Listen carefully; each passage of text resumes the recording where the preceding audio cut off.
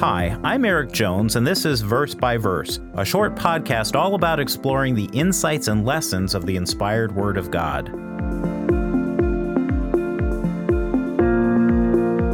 Recently, a term has been coined to describe an approach to work that is becoming more and more popular today: quiet quitting. The term actually became popular on TikTok in 2022, and many people were posting videos telling their stories of how they quietly quit their jobs. Many employees are feeling undervalued, overworked, and burned out, and because of that, they are responding by quiet quitting. So what exactly is quiet quitting? Well, it's described as an approach to work where employees put the bare minimum effort into their jobs. They only fulfill their basic job requirements and take no initiative over that. They basically do the basics and go home, and that's it. In fact, you can learn more about the concept of quiet quitting in the article in the show notes. Sometimes it's even expressed using a phrase that comes from the Bible.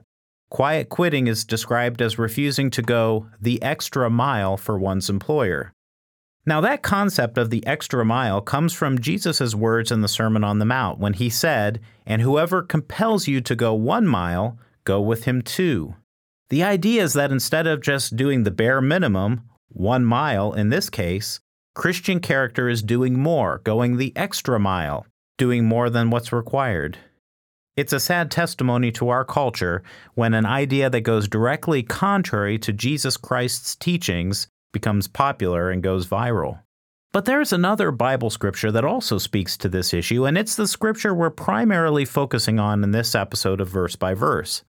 This scripture holds a basic principle that, if put into practice, could make our world so much of a better place. That verse is Ecclesiastes 9, verse 10. In this verse, King Solomon shares this little piece of advice after a lifetime of observing what works and doesn't work in life. Here's what he said: "Whatever your hand finds to do, do it with your might. For there is no work or device or knowledge or wisdom in the grave where you are going."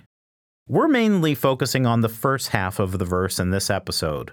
Whatever your hand finds to do it with your might. He begins by saying, whatever our hand finds to do.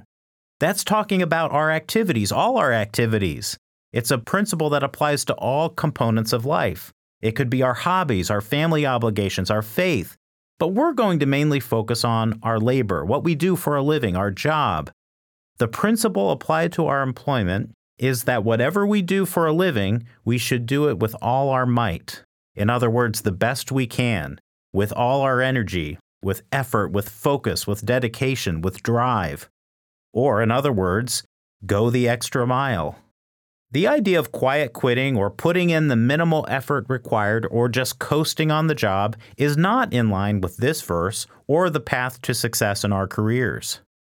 Not only is applying the principle of Ecclesiastes 9 verse 10 the right thing to do, because it's the right thing to do, but it will also lead to physical blessings.